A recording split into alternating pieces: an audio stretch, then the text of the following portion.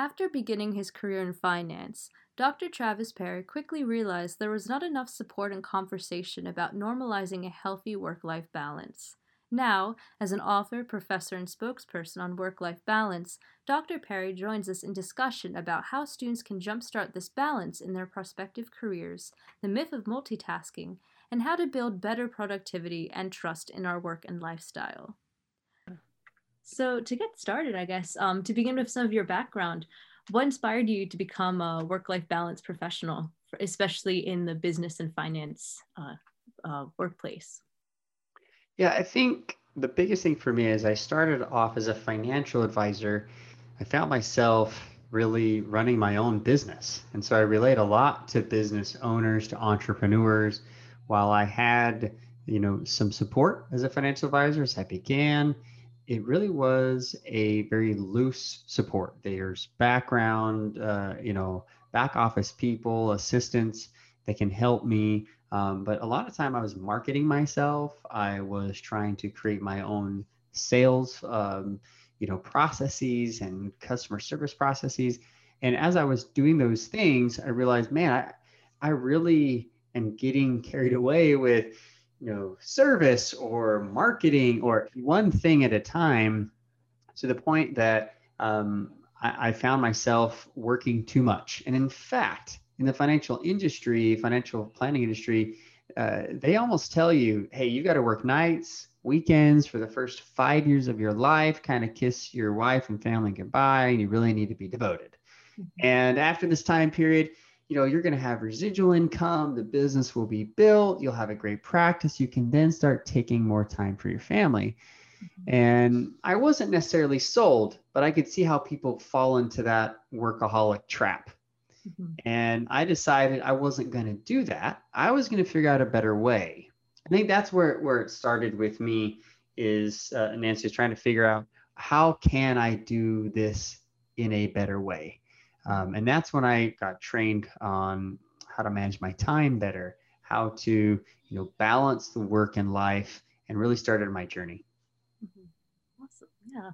So you talked about how you're practically managing your own business, but what were some tips you learned to help utilize the skills of other people, or maybe in order to build your team for a better work life for everyone? Yeah, great. So as a financial advisor, I realized really fast, even as an intern, I couldn't do everything, nor did I want to. There's paperwork and there's other things that other people get excited about doing that my skill set. Mhm. And so I, at the very beginning, tapped into other resources there at the office, and started to share an assistant. And at one point, hired, my very first employee.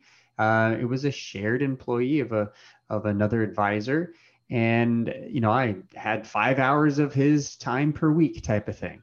And eventually, I had three people working for me in part-time, full-time positions, and I built a team that really allowed me to do the things that I wanted to do. I was face-to-face with clients. They were the ones following up, scheduling appointments, doing the paperwork, doing the things that, again, were not my highest priority, nor did I enjoy doing those things. I call this your sweet spot, and encourage other advisors, financial professionals, business owners, find what that sweet spot is. Find those 4 or 5 activities that if you just did those every day, you'd love being at work and that are productive for you. Mhm. And once you get in that mode of just doing that, you outsource, delegate, or delete the things that don't really belong. Yeah, yeah, definitely. That's really good advice. So, did you find that when you were going to school in the academic setting, did you feel as though these were common skills discussed when you were going into finance at school? Not at all. I think this, in school, academia in general, now I have a PhD and I can understand it from a different viewpoint, but Mhm. academia in general is very siloed. It's very much, this is my specialty, that's their specialty. This is mine, this is theirs. And you do have colleges and you have schools of thought, a very similar thought, Mhm. but no one is really working together to make sure that you're doing everything except for maybe a college counselor. And even then, Sometimes they're disconnected. They're wanting you to get into a program and follow through with that. Then you have counselors in that specific program. Mhm. I really kind of learned this school of hard knocks. In fact, in fact, came across a guy who had also done the same thing. He graduated, he was an entrepreneur, and he started working with um, a gentleman and his company, Michael Gerber, and he wrote the book, The E Myth. It's all about time management and work life balance and things. And he started to train me. His name was Dave Crenshaw. So I consider myself the grandson of Michael Gerber. At least professionally. And so a lot of things that I had to do was usually outside of academia. Interestingly enough, now that I've learned what I've learned, I have created my own course on work-life balance. I actually have incorporated that in my academic teaching and in some of the courses that I've taught, but now professionally back to business owners and financial planners in the industry. Mhm. Neat, neat. So, what were some specific courses? So, you're a professor as well, I or? was. I've been an adjunct professor, full-time professor at various universities, Utah State, Utah Valley, now Texas State, and no longer teach. I don't have the time for it, right? But I found that I enjoyed making that a part of, say, family finance classes. Mhm. Did you notice a particular difference in the mindset of your students compared to when you were a student? Or do you think that they are a bit more mindful about work life? Good question. Good question.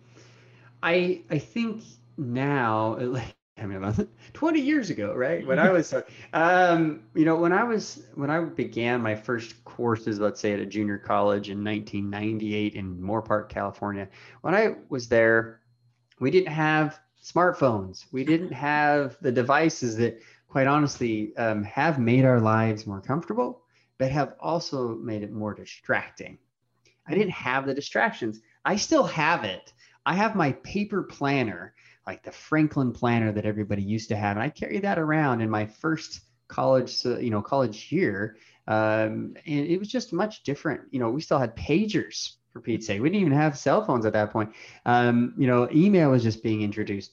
So I think in one aspect, the desire by students nowadays to enjoy, to experience, millennials, Generation X, Yers, they want to experience and enjoy the world, has a different flavor of balance. And so people might say, well, Travis, we don't have the work-life balance problem that there was 20 years ago. I agree. It's just in a different way.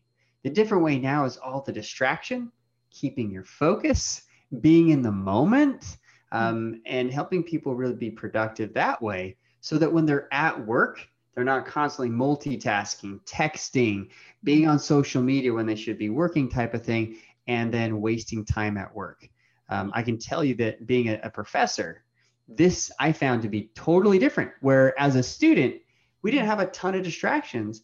Now, as a professor teaching these students, texting, social media in class with laptops has brought a whole new challenge that I think if we don't get that figured out by the time you get to the workplace as a business owner, financial professional, is really going to cost you a lot of time. Yeah, definitely. And would you say, especially during the coronavirus, these have only been like heightened, some of these distractions, being at home? Yes, absolutely. Because if you don't have these skills, in public, Mhm. where, people aren't ashamed of maybe texting while they're talking to somebody else, being at home, an environment where no one might be watching, how well do people react now? All of a sudden, all classes online. When I've been teaching classes online. I've been doing professional development for business owners, financial professionals for years on Zoom, Adobe Connect, other platforms. But I had a student one time in an online situation where she wasn't showing up to do her homework. She wasn't submitting anything. So about a couple weeks in, I actually gave her a phone call and found out that, she's like, oh yeah, I've got 5 online classes. I can do that whenever I want, right? I'm like, oh, no, you can't, little Miss Freshman. You're going to fail all of those classes. And sure enough, she failed out of the class. because she didn't have a schedule. She didn't manage her time. She wasn't productive. And here she was in the first semester away from college, taking 5 online courses, which is kind of now what I look at now during COVID, where all of a sudden we're used to being on campus with a teacher, with a TA, with support, with people. Now it's technology and trying to get through those barriers to get help, get support with maybe teachers who have checked out themselves, who are multitasking themselves. I think has brought in a totally different challenge to the student learning. Yeah.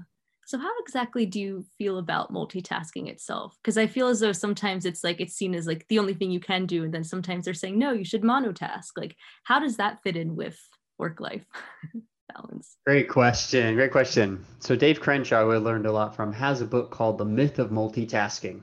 And it truly is a myth. However, we have to understand what is the definition. Psychologists talk about the actual definition of what is multitasking. Multitasking isn't a true term. It's actually switch tasking. See, when you're doing something of low brain power, we can do that no problem. Like I could walk and have this conversation with you. That's not true multitasking. That is a low level brain power activity, something we've learned since we were 9 months old, 12 months old, whatever, to walk and then have a conversation. Now, if I was trying to have this conversation with you, but I was writing a text to a friend, I wouldn't be able to do it because my brain power is trying to respond to you and listen. And if I took a moment to text him, it's likely that I would go back to you and be like, wait, what are we talking about? Right? Because the brain power is different.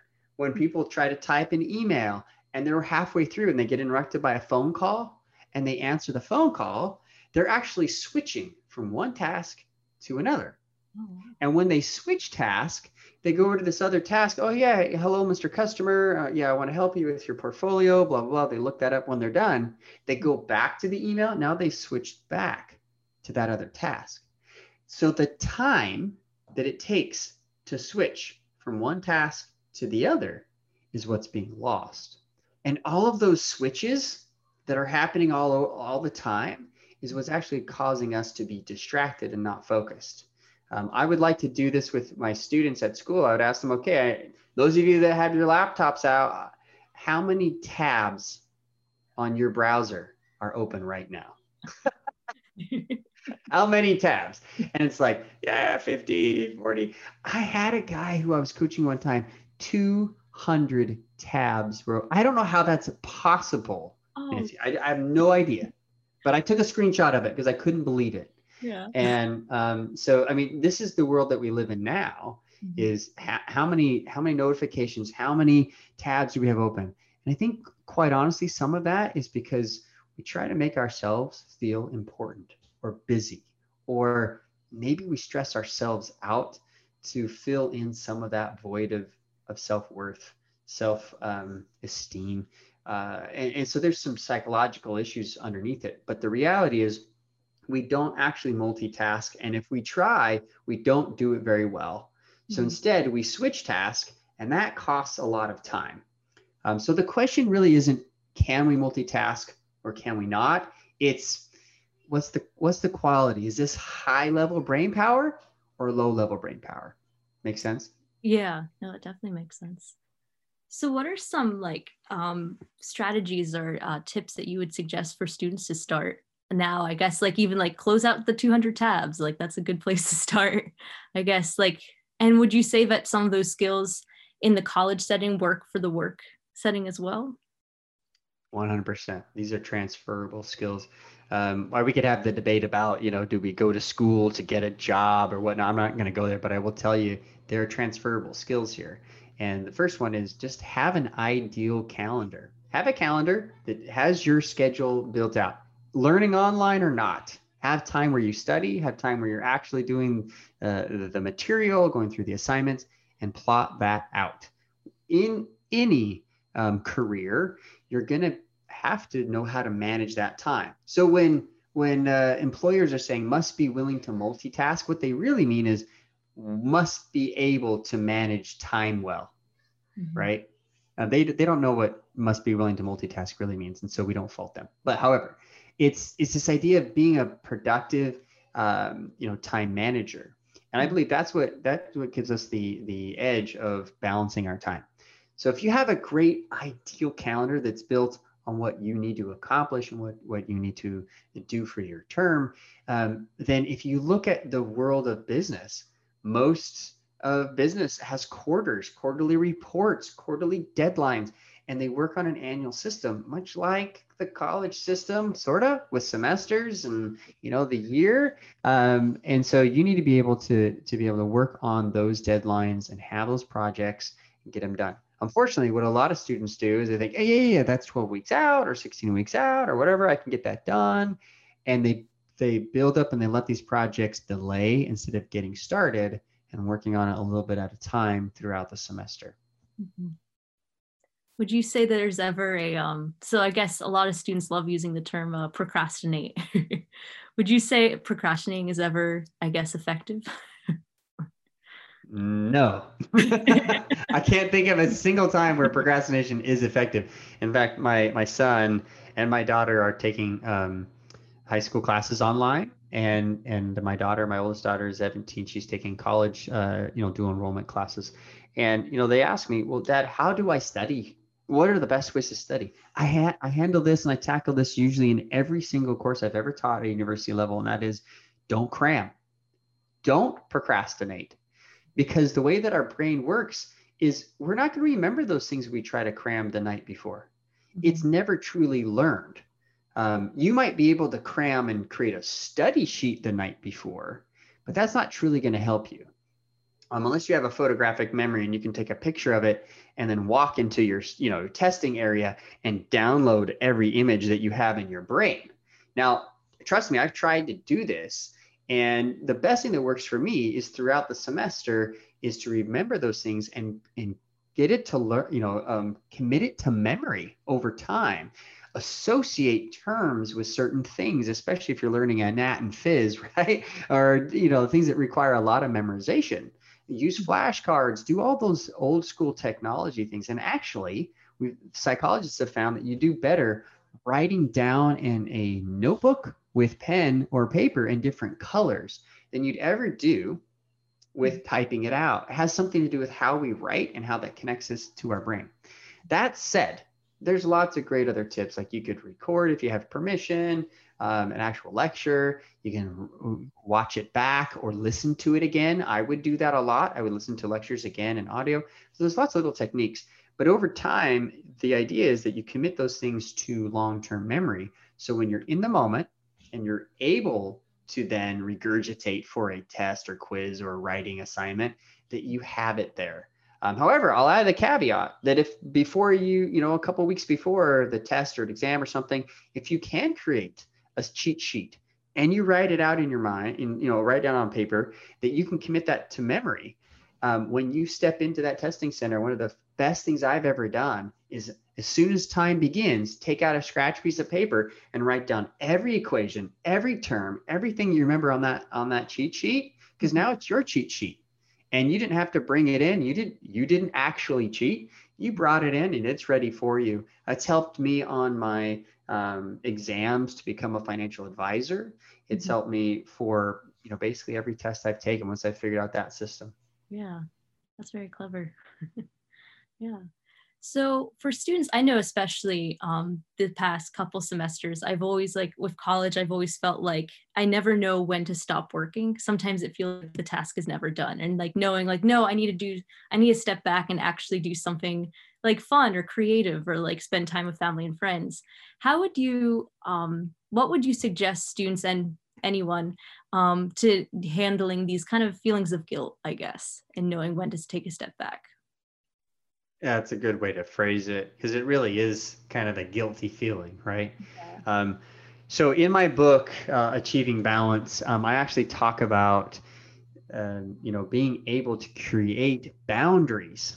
These boundaries need to be set, because if you don't get to it now, when you're in the workplace and you don't have boundaries, you're that person that's showing up at 4 a.m. and not leaving till midnight, getting 2 or 3 hours of sleep. You're going to kill yourself. You're going to really destroy yourself. I find it very interesting with financial advisors, financial professionals, that they tend to attach to their clients as like, hey, these my clients, they're my babies. Like, and an entrepreneur, business owner might look at their business as, this is my idea, this is my baby. And so with that, they tend to monitor their clients, their business activity in a very similar way, kind of in this nurturing way that creates an attachment. And so when they go on vacation, they have a hard time not saying, well, I'm not at work. My employees are, but I'm not, right? And they have a little bit of guilt. So first off, as a student, get used to good enough. When is a project is good enough? You have to ask yourself that, is this good enough? And let it go. Okay. A lot of people become perfectionists or are perfectionists because of fear. They're afraid of what someone will say or if they will fail. Really, those two: fear of success, fear of failure. All right. So that's kind of ingrained in a lot of students, unfortunately. But if you can learn to let go of that fear by saying, this is good enough, and turn it in, you're going to do great. In fact, if you turn it in early versus turning it right at the end, you have time to review it or whatever. So you can make sure that it's good enough, and maybe do it once over, or ask somebody else to look at it if they can. In the workplace, you've got to be able to create those boundaries and enjoy life outside of work so that you're excited to leave work. Otherwise, you can become a workaholic. And that's really why I got started on this project of writing the book, Achieving Balance, because I found that business owners, financial professionals, they become, terrible workaholics. They can't break away. And it's almost, maybe it is, Nancy, maybe it is that connection with how they learn to learn in the academy, while they're never able really to break free from it, never really let go of a project, never really let go of a grade. But there's got to be a place where you got to set that boundary, say enough's enough. I need to enjoy my social life. I need to enjoy family time. And when you get into the workplace, have that ideal calendar scheduled and be able to enjoy life outside so that you're fresh, you're ready, and you can come back and be focused at work. Yeah, definitely. So you recently published a book. You mentioned Achieving Balance. Could you talk about a bit of its background and how you came around the topic of balance? Yeah, when I started to learn about time management, I actually started training with Dave Crenshaw and helping him to take his training to other business owners, and found that training on productivity, time management, was good. However, some of my clients that I was training were actually becoming so productive, but with that 75-hour mentality of, now I can do what I used to be able to do in 40 hours that took me 75. And I had one client who was just killing it in the mortgage space. And he started a business with his friend who they found their niche. They were rolling in the dough. But after I taught him how to be more productive, he turned to me and was like, Travis, what's to prevent me now from working 80 hours and being even more productive now that you taught me this? And I thought, oh my goodness, what have I done? I've created a monster. And I was trying really hard to help those people who need to be more productive. And I just assumed that they would take that time and they would spend it with their family, the people they love. But I didn't understand addiction. I didn't understand fear. I didn't understand a lot of these mental health issues. So I did a master's in psychology and then eventually a PhD in human development and family relations to really understand the psychology behind all this, behind addiction, behind family relationships. And that's why I wrote the book. I wrote the book to give back, to basically say, this is what's working. You've got to really understand what your values and goals are and your priorities, have an ideal calendar, be able to hold yourself to those boundaries. And really the missing piece, Nancy, is having an accountability partner, someone that can help you. And I want to open up a whole can of worms because I know we're close to time. However, the can of worms I open up at the very end is talking about we can't necessarily do this alone, right? We need an accountability person who typically is our spouse, someone without, the ball and chain mentality can help us stay true to our ideal calendar so that we can achieve goals outside. And my dissertation was actually done on that topic, that couples who support each other and that work together actually are happier, healthier, and wealthier. You can check out more information on his website at travisperry.com. Hey, this is Nancy. Thanks for listening in today at 91.3 FM WTSR. Remember to check out more content online at WTSR.org, on the air, or on our Spotify and Captivate channels. And as always, we remind you to open your mind.